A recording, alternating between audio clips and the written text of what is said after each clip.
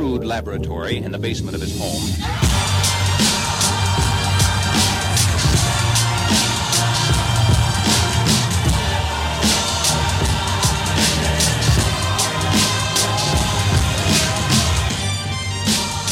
Hello everyone and welcome back to the show. Before we get to today's guest, I want to do something different. I want to support a good friend and a good cause, and that is Chris Paradiso and his Last Agent Standing magazine that he creates. This is the 5th edition of the magazine.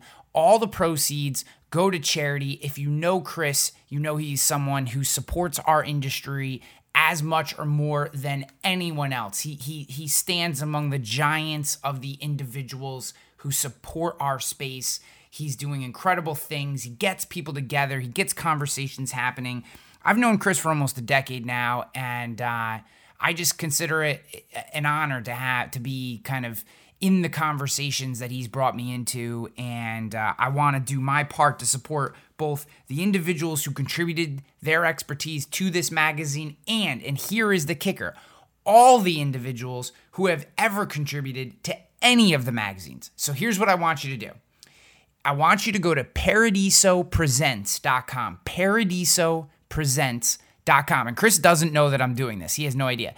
Go to paradisopresents.com and share that link. Share it on social media, share it on Twitter, on Facebook, on LinkedIn with the hashtag Last Agent Standing. Hashtag Last Agent Standing. Okay, so this has nothing to do with the podcast. This is everything about this magazine, the people who contributed, and just getting the word out. Share that link and just put in there, purchase a copy I did. Put some peer pressure, put some social pressure on your peers to go buy a copy. I bought 6 copies of the latest episode, which I did contribute to, but that's not why I bought them. I bought 6 copies, and I have copies of every. So basically, I have 6 copies of each of the 5 editions. And what I'm gonna do is for everyone who goes out and shares the link to paradisopresents.com where you can purchase, your copy of the magazine and hashtags it Last Agent Standing, I'm going to start randomly picking people and mailing them all 5 copies of the magazine.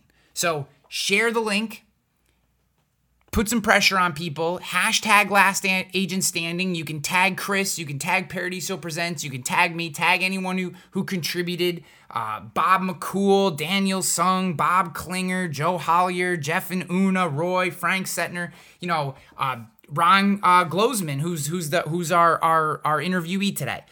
Do this, share it, get the message out. There's, Bradley Flowers contributed, Susan Shaw contributed. There's amazing contributors. Carrie Wallace contributed. There's amazing contributors just in this latest episode. I'm going to send you all 5 episodes randomly, 6 people, if you do this. So it's about getting people to purchase more copies because then more money goes to charity. More people see these stories that everyone is sharing, the thoughts they're sharing. It's about spreading ideas throughout the community, and I just hope you'll do this. I don't do a lot of this kind of stuff on the show, but I want to be supportive of Chris. And like I said, he has no idea that I'm doing this. So that's a long intro to get to Ron Glozman. Ron is a technologist, and he's a thoughtful guy. I love the way he's coming at the industry. He's the founder and CEO of Chisel AI. Chisel is a provider of AI-powered solutions for commercial insurance brokers. Basically, guys, he's come up with some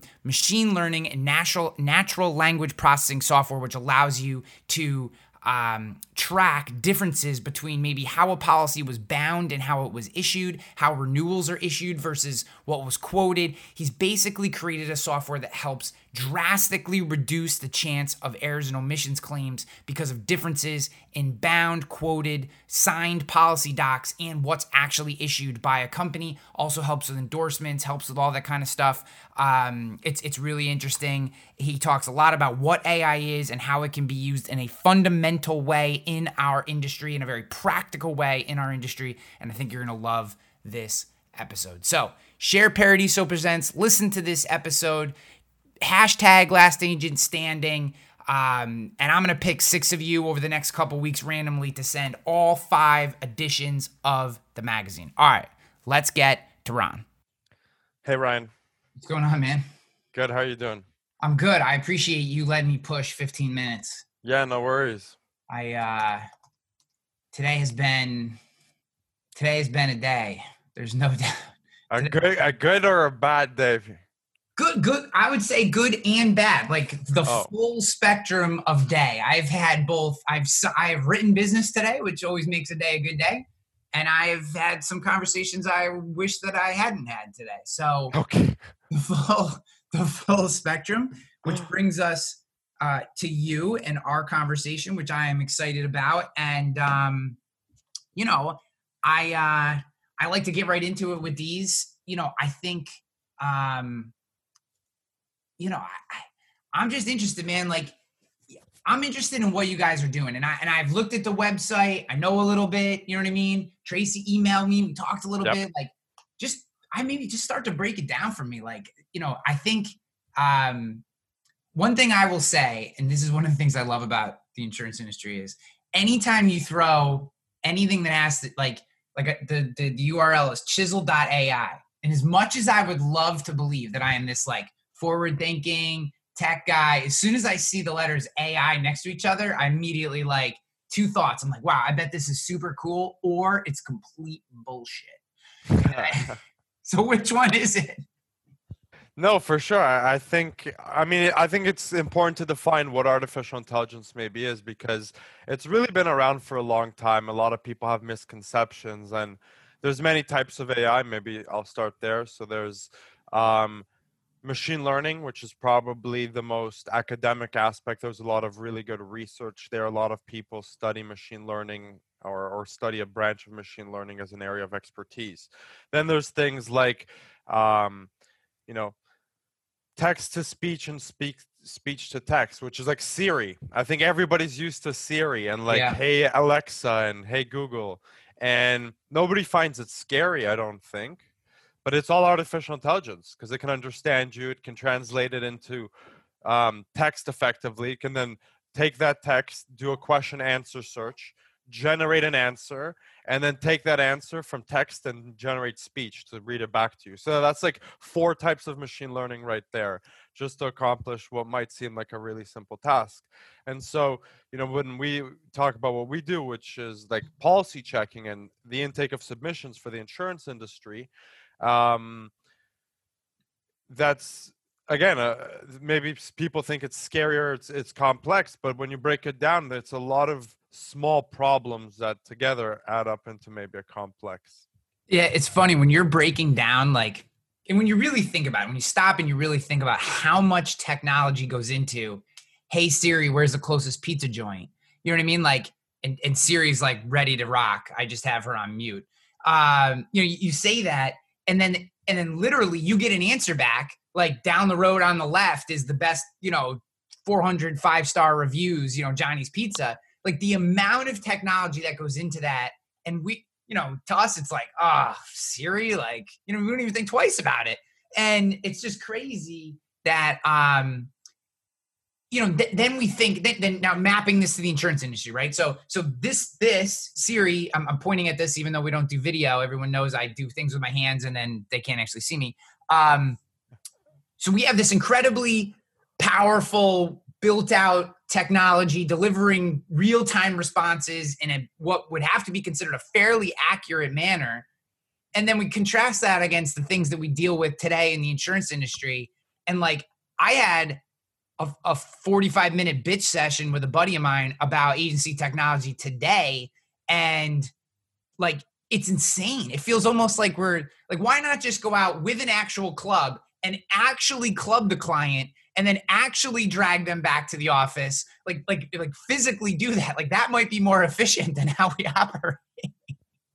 For sure. I mean, I think there's a lot of opportunity for efficiency. I hope it doesn't have to come to clubbing them over the head. I would hope we can have other solutions, but for sure, I think it starts with being able to intake digital documents. I know one of the great things that I personally like is PDFs, especially because everybody's working from home, and like DocuSign seems to be getting more accepted, and all of these e-signature solutions. And so I think it's really a great step forward.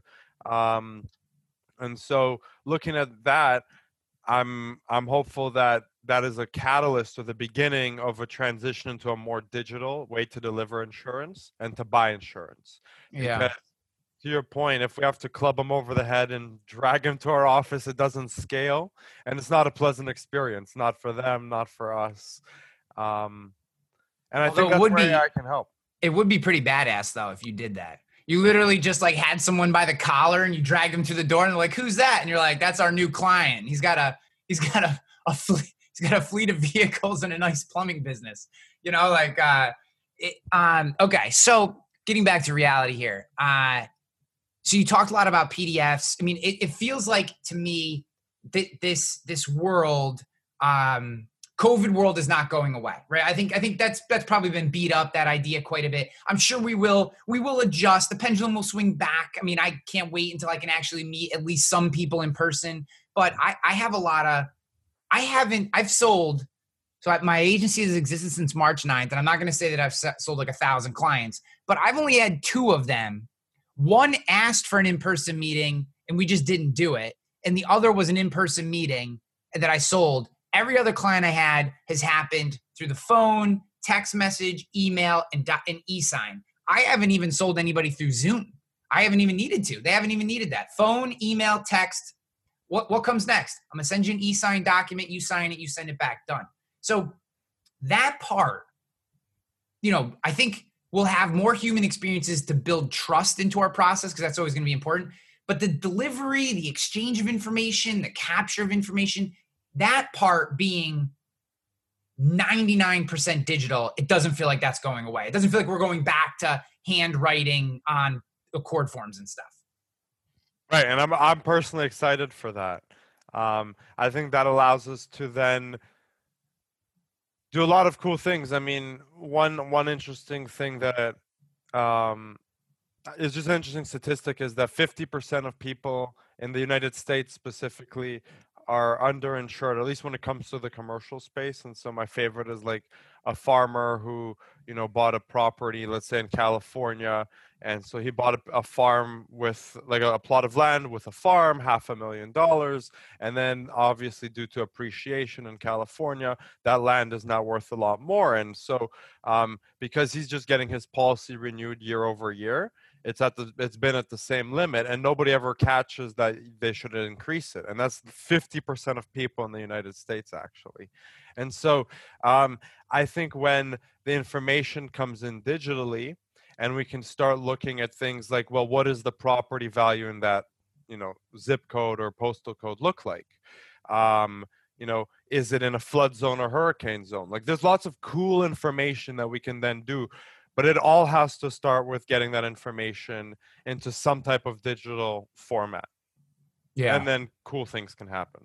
Yeah, then you can pull in, I mean, there's so many data. I don't want to say, you're gonna, maybe some of the stuff I say is silly and kind of the more technical vernacular, but there's so many lakes or whatever of data that stored in different places that you can suck in and ping against what you actually have. I mean, I was talking to a carrier one time and they asked me, like, if you could have one thing, anything, what would it be? And I'd say, when I have an account, I would like to be able to push a button and have all the nonsensical information that I have to ask them about sucked in, so I don't have to ask them about that. Like, when was the last time that your roof was done? 2015. That's what I put. 2015. It was done in 2015. Unless I know it's super old, 2015. Or, if I did 2015 for the electrical, then I put 2017 for the roof. And that's because what are you going to do? You're going to waste all your time, the valuable time that you get of your client's attention on when was the electrical last done? Now, I get it. If there's, you need to know if there's like circuit breakers or fuses or whatever. I mean, that kind of does make a difference. But some of this, and then we're talking about building code information and ISO information and how far is it from a fire hydrant. And I'm not saying that stuff isn't important, but it is certainly not important to talk to your client about, right? that is not information that we should be wasting our clients' time on. And this to me feels like one of the magic pills to moving forward. 100%. I mean, one of my favorite statistics is, I talk to a lot of carriers, and on average, like the average questionnaire can have like 100+ questions, and they're typically only using 15 to 50 of those. And like a lot of those are just throwaway. And so to your point, like you're probably beating your client over the head saying, when was the electrical last done? And unfortunately, they actually don't even capture that information, because we're back to point A. That information today needs to be manually typed into some type of database on their end. Sorry about that. That's the lovely powers of work from home internet. Yeah. All good. How many clients have you tried to sell and they had the internet die?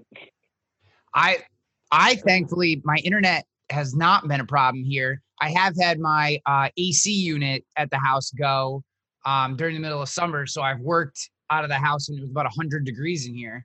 I have had to deal with that. But thankfully, the internet has not been an issue.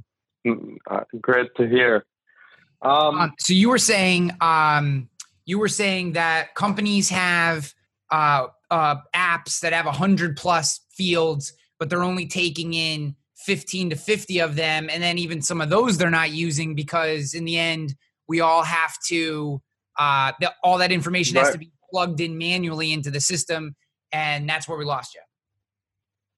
Yeah, 100%. And so I was going even further to say, as you're probably familiar with, many carriers have their own portals or their own forms that they ask you to fill in when you're sending in submissions or applications.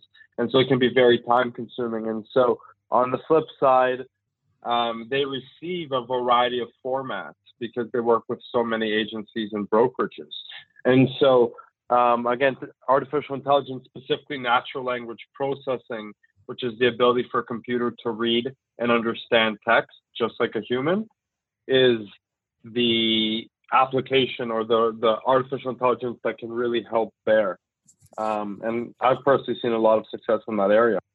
So before we go too much further, I'd like to discuss natural language processing, because, like you kind of started, when people think about anything that has to do with artificial intelligence, I think machine learning is what they're really thinking about. They're thinking about a computer, taking certain number of iterations in, and each one of those iterations teaches them something. And over time they develop an optimization to that process in a very broad strokes way of defining it. But this idea of processing language, like, and turning it into data, or being able to take data and turning it into language, just talk to me a little bit about that process, because, I know it's one of the, or at least I've read, it's one of the faster growing areas, where artificial intelligence is being used. And at the same time, I don't know that I know that much about it, or probably anyone who's listening knows a tremendous amount about it, or its power, when actually used. Sure. So natural language processing, as mentioned, is really just a way to say teaching computers how to read. And there's more branches of natural language processing. For example, we talked a little bit earlier about question answer systems. Yep. That's an example. Another example is like translation. So back in the day, the way translations like Google Translate used to work was, it was really like a dictionary, and it went English to French, English to Spanish, English to Chinese, and it ended up being a huge, like 100+ gigabyte. Hopefully I'm not losing you. It was very, very large, because it was just a mapping of each language. Yeah. Nowadays, Google, for example, uses what's called an autoencoder. So it takes English, translates it into a bunch of numbers, and then those numbers can be translated into any other language. It's like it's like having a cipher, kind of.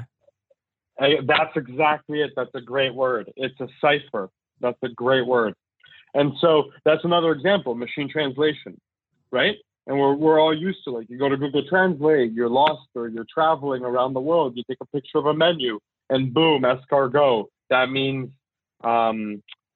snail in French, for example, right? Yep. So that's another cool one. And so other examples specifically of natural language processing where they can apply to insurance include entity extraction and classification. So that's the ability, for example, to extract names, dates, financial information, and then classify them. Because it's good to know, for example, that this is a number, like 1,000, 10,000, 1 million are in here. But it's also important to know, is it a limit? Is it a deductible? Is it a premium? And if so, like, what is it related to, right? Is this a limit for the property? Is this a limit for the shrubbery, for the flood? Like, is it a sublimit, so on and so forth? And so that's where machine learning can come in, is the ability to take this contact. Basically, you give it a body of text. In this case, imagine a PDF, an email, an application form. Tells you, here are all the names, here are all the dates, here are all the numbers, here are all the relationships between them, and here's like what type of date it is. It's an expiry date, an effective date, a retroactivity date, etc. And so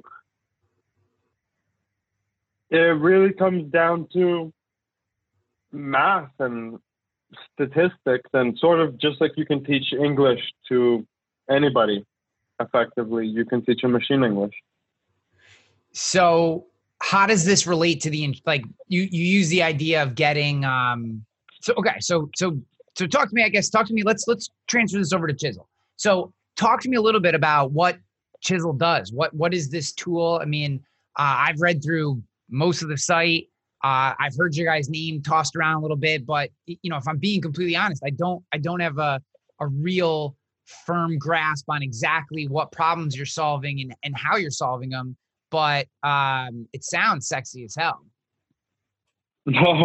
Thank you. Sure. So, I mean, we are at the core a natural language processing company, and that's our specialty. We have two solutions today that we're focused on helping the industry solve.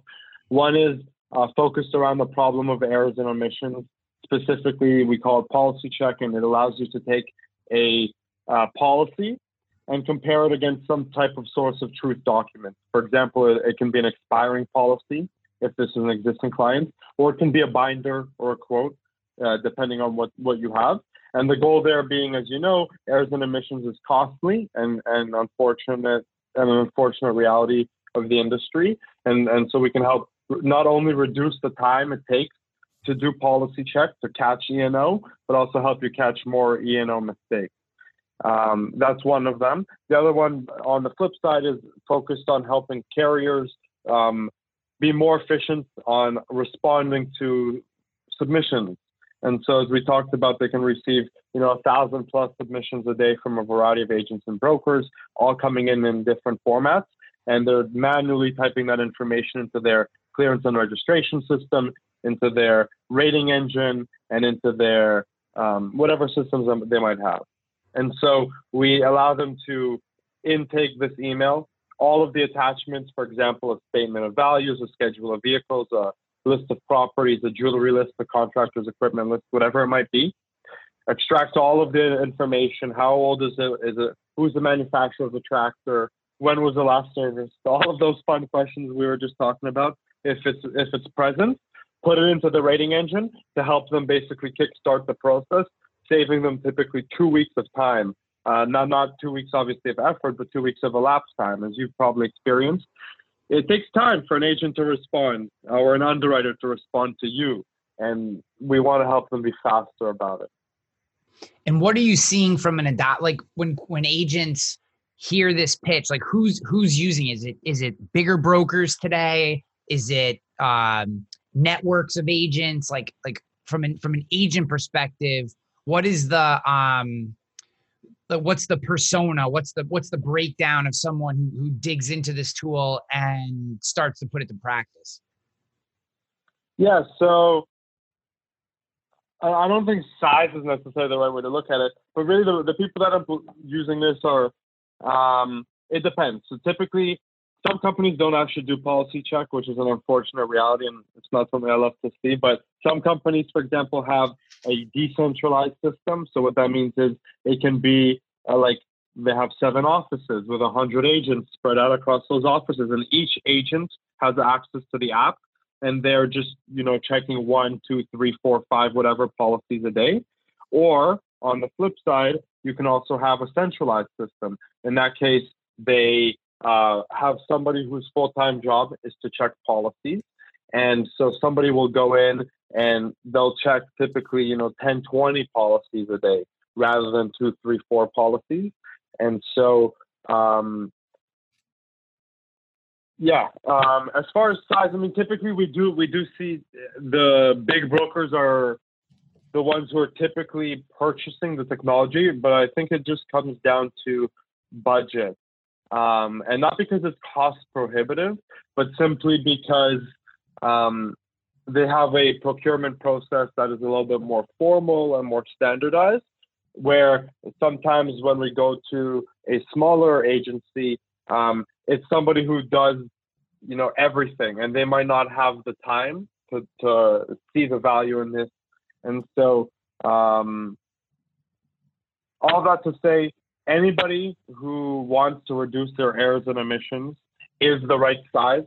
And really the person who ends up using it is the broker themselves or a dedicated full-time policy checker within the brokerage, if you have such a person. Yeah, I know a lot of agencies do it. A lot of agencies do it on the back end too. They wait till the policy is actually issued and comes in, and they check what's downloaded versus what was actually initially bound. And it feels like that part of the process could be automated with a tool like this very, I don't want to say easily, but it definitely creates the opportunity versus having a human being like eyeballing downloads versus bound policy. You hit the nail on the head. That's exactly it.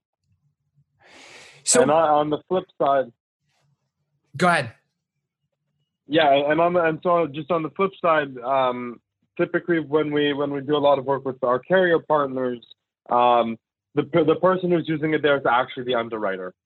So they're receiving the email, for example, from an agent, and they're forwarding that email to some type of centralized inbox, or could be an API, just depends how the carrier has it set up.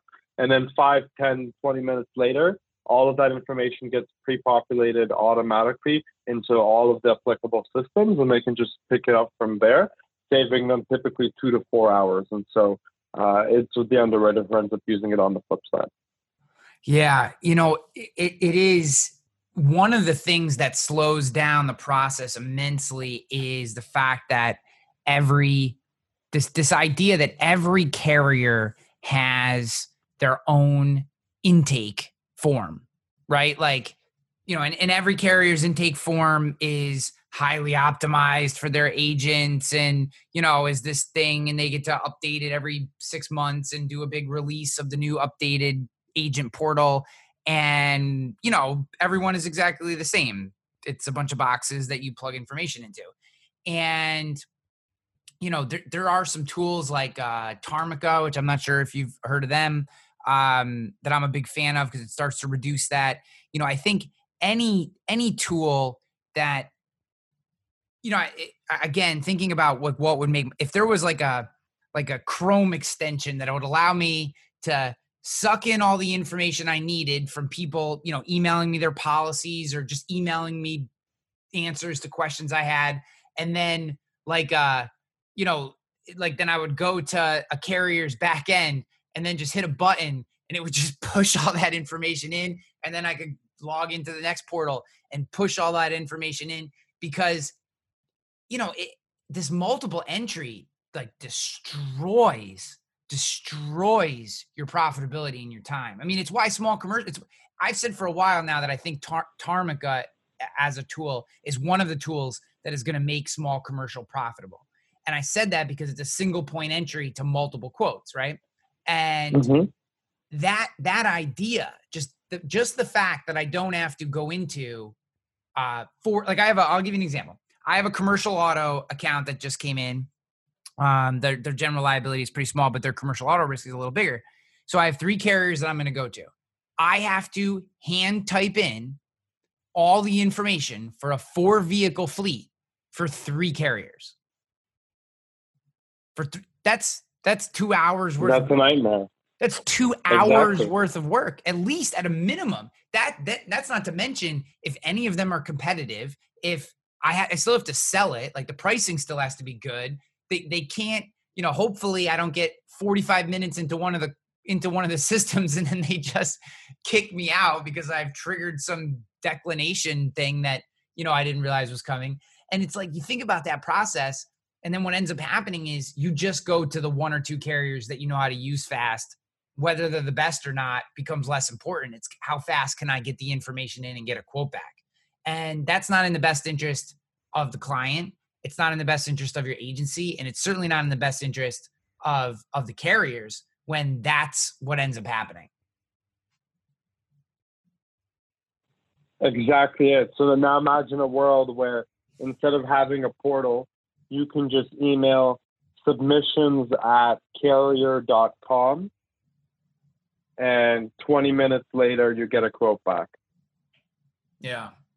And, I think that, and the thing I like about what you're talking about and the reason that I'm, I've talked to some people and, there are people who are skeptical and there's people that obviously don't trust, they trust a human eyeballing something more than they trust technology. And there's part of me that I understand where that's coming from. I don't know that I necessarily agree with it, but I understand the philosophy.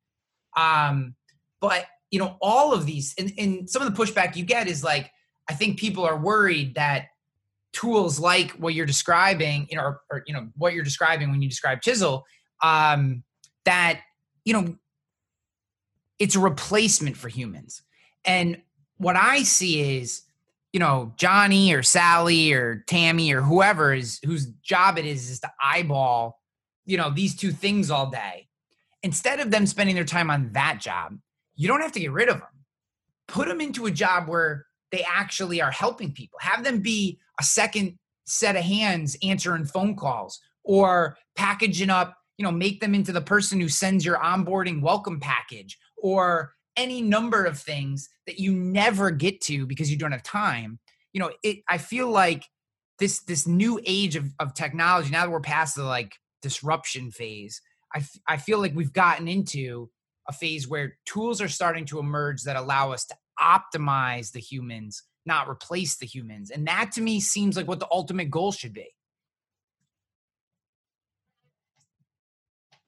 That's exactly it. And I think another interesting piece is, looking at you, you're a quite young man, and I'm also a rather young man. And the statistics, though, say that we are, by all accounts, like a statistical anomaly. So statistics show that in the next 10 to 15 years, I believe it's something like 50-something% of the people in the industry are going to retire because they're above the age of 50, which means they're going to be eligible for retirement, assuming 65 or 67. And so the amount of college grads that are entering the industry are only 4% of the graduating class. And so long story short, if you work out all the math, there will actually be a crunch. And so that also means that unless we find ways to be more efficient, everybody's book of business is going to shrink. We're just not going to be able to keep up. And so to your point, I don't believe at all it's about taking people's jobs away. There's people retiring, and there's anyway people who are coming in to the industry who aren't interested in just doing data entry. They're trained actuaries or they're licensed brokers or agents. And so they want to be doing the actual upselling, or maybe not the upselling, but the value add, the coverage suggestion, all of those things that they come to you looking for that advice. And so I 100% agree. I don't think AI or any type of technology is an enemy. If anything, I think it's a benefit to the business. It's the only way forward. So as you look at the industry, and you just mentioned one of the things that I think creates incredible opportunity, where, when you're using your brain, with your, and I mean that from this, using your brain, using the type of, the way that you view it, right? Like I view everything pretty much as a salesman or a marketing person, right? Like everything comes to that context. I know I have other friends they think of everything like an accountant would think of it. You know what I mean? Like being more of a technologist, and you're looking at our industry and you're saying, okay, there is going to be a major generational transition in terms of leadership in the space. As the baby boomers roll off, we have an incredibly small number of Gen Xers, and then a larger number of millennials that are going to be rolling into these leadership positions, and they're going to be the ones that are driving the ship and making decisions. Where, looking at that world, where are you seeing opportunity? Like, where are the places where you're like, man, this trigger and this trigger fall into place, and we can go 100 miles an hour to the promised land right here? Like, what gets you excited?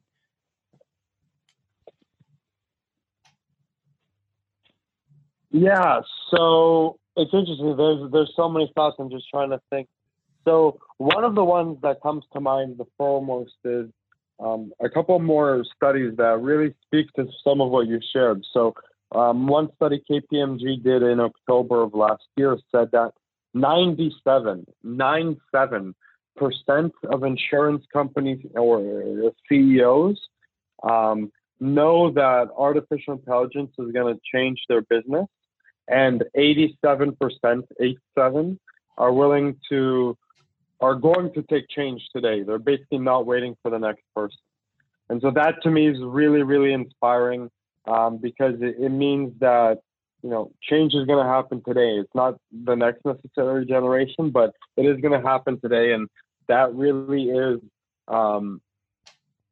showing that people are open to change, because change can only happen from within. I think I'm not the first person to say that for sure. I can't take credit for that, but change has to happen from within. And I think it's a testament that the companies are willing to, and the time is right. And so, yeah. So go ahead. Yeah, go ahead. I was going to say, so what can, so a lot of the agencies that listen, or a lot of the listeners to the show are agency, I'd say middle market to, kind of even single person shops like me, startup agencies. So you have a wide spectrum. A lot of people are in the agency space or in carriers or vendors that specifically serve, I'd say, that market, not the big broker market, but that market. So someone's listening and they're saying to themselves, geez, I really see this. Maybe today my agency's not set up properly, but moving into the future, I see this. I see that there are a lot of processes that need to be automated so that my people can be better. Okay, let's say they're having that thought as they're listening to this episode of the show.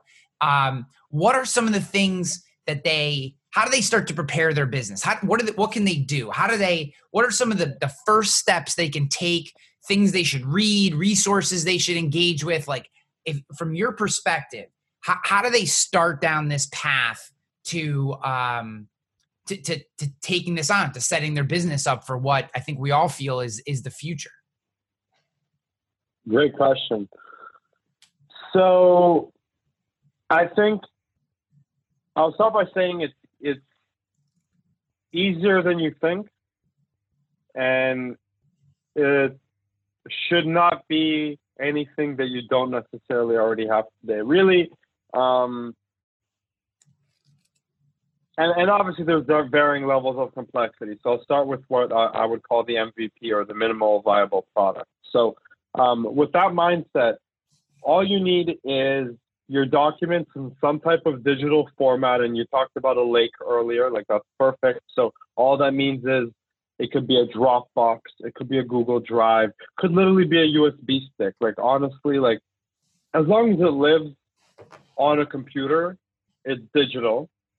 And so have a repository of them. Now, one step further, and I think most people have this, is a breakdown of their policies in force, ideally by line of business and carrier. So, for example, I write 1,000 small commercial fleet a year.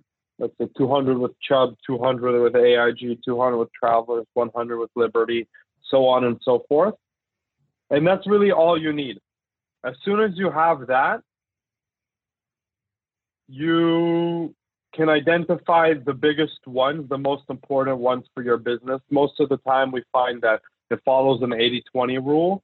So 20% of those lines of business and carriers intersections, or what we call coverage. So for example, Chubb, small fleet, or AIG small fleet, each one of those being one coverage.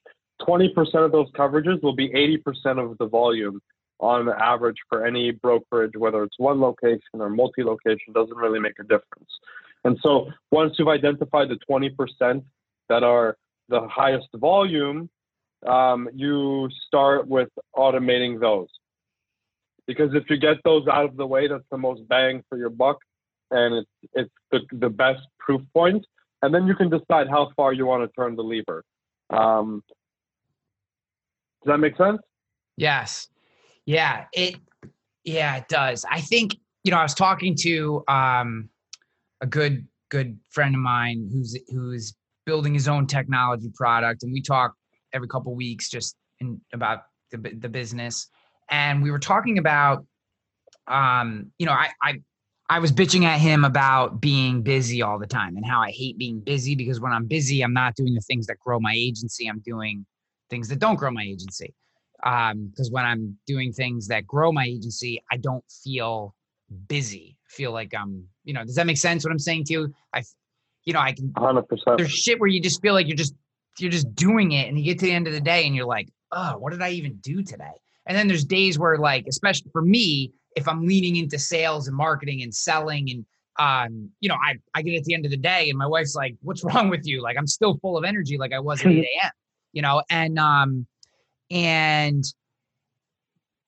I was bitching at him like that. And then he was asking me some questions, and I just said to him, I think one of the things that a trap that it's very easy to fall into, specifically for agency owners in the spectrum that I described, is it's very easy to find yourself busy all the time.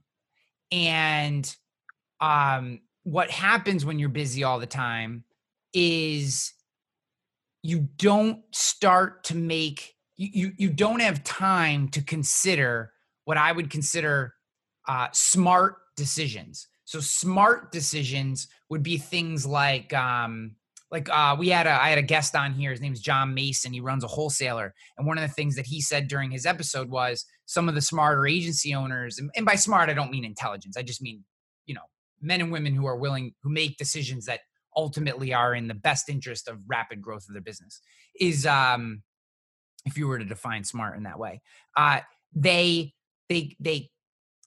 will put some of their commercial auto through his wholesale shop, even if they have an available market, to help reduce the potential for major losses and ultimately boost their loss ratio so that they can maximize their contingencies with a particular carrier.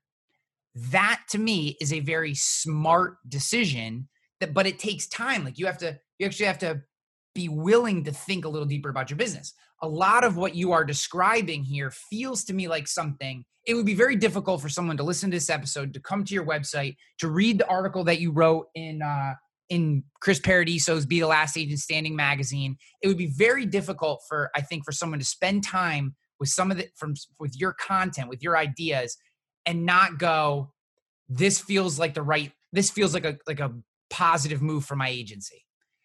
I think the issue that people are going to have, and this isn't your issue, I'm kind of speaking to the audience at this point. I think the things that we have to determine as agency owners in general is, are we willing to take a step back to think through the positive impact that AI, be it a tool like Chisel or some other tool, can we give ourselves the time away from busy work to make these decisions? Because I feel like the agency owners that do are going to be the winners 10 years from now. And you won't necessarily be able to see a specific point in the next 10 years where they, but these are the decisions that get you there. And I'm just super appreciative that you took this time with us, man. Thank you. I really appreciate that. I was smiling as you were saying those things. And yeah, Chris and the Last Man Standing love that. Love what they do over there. And I'm with you. I think small steps, as you said, like in 10 years, it's not necessarily like flipping on a light switch. It's more like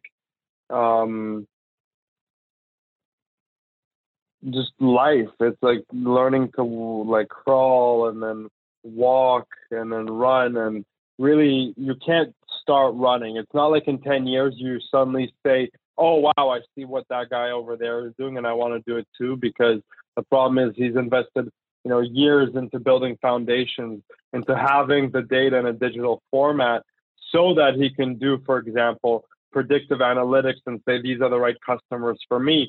And then boom, you see his business is growing 200% year over year. You're like, I want that too. How can I buy it? And no money in the world is going to get you that, because it comes down to just time. Yes. The person who made the investment first. And I could not agree. I don't mean to cut you off, and I apologize that I just did that, but I wanted to jump on that point. I will tell you, a lot of my business plan for this agency was built on the belief that because I knew the tools that we were supposed to use, and I had some of the background and I knew the right people that could help me learn the tools, that somehow I was going to be able to jump the line. And if there's anything I've learned over my first 7 months as an agency owner, that is impossible. You have to take the lumps. You have to spend the time. You have to learn the processes. You have to do it. You have to go through that thing, even if you know exactly what to do.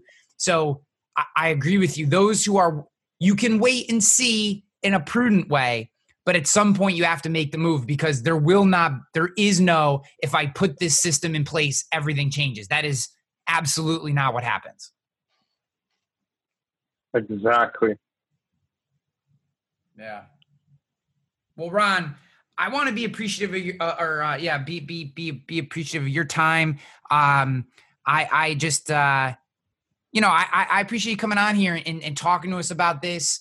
I think I love that you support agents. I love that you were in Be the Last Man Standing, or Last Agent Standing, Be the Last Man Standing, Be the Last Agent Standing. I want to be respectful of all our female and I guess non-binary listeners of the show. I want to be respectful of it, but, Be the Last Agent Standing. I think it's incredibly important for agents who do not have a technical background to mix with individuals like yourself who are pushing into the space with a technical background, just to expose, for everyone to be exposed for you to learn more about what it means to be a grinding old school agency, and for them to learn what it means to be digital and fast and connected and using the intelligence and abilities of different computer systems to drive them forward. That mixing, I think, is incredibly positive. And it's why I love having people like yourself on. So where can people learn more about Chisel? Where can they learn more about you? Awesome. Well, thank you for having me. If people want to learn more, they can check out our website. It's www.chisel, spelled CHISCL.ai. You can find, as mentioned, a bunch of thought leadership there. We publish weekly blogs talking about how you can improve your agency, how you can be forward thinking. And I think that's really a great place to start if you want to learn more. And we're available on LinkedIn. And then if you want to find me, you can find me as well, Ron Glozman on LinkedIn. Awesome. I appreciate it, man. You have a tremendous day. Best of luck on Chisel. I'm looking forward to the next time we can connect. And thanks for everyone for coming. Thank you for having me. Yes.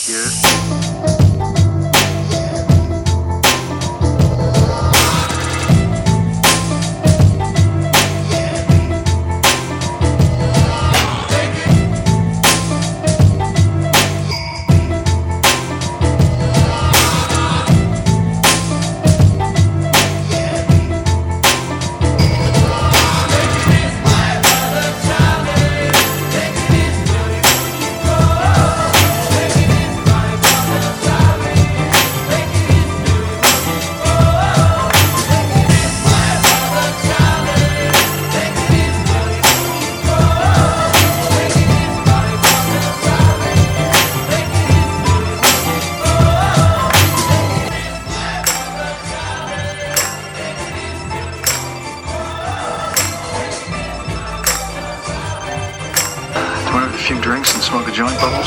Yes.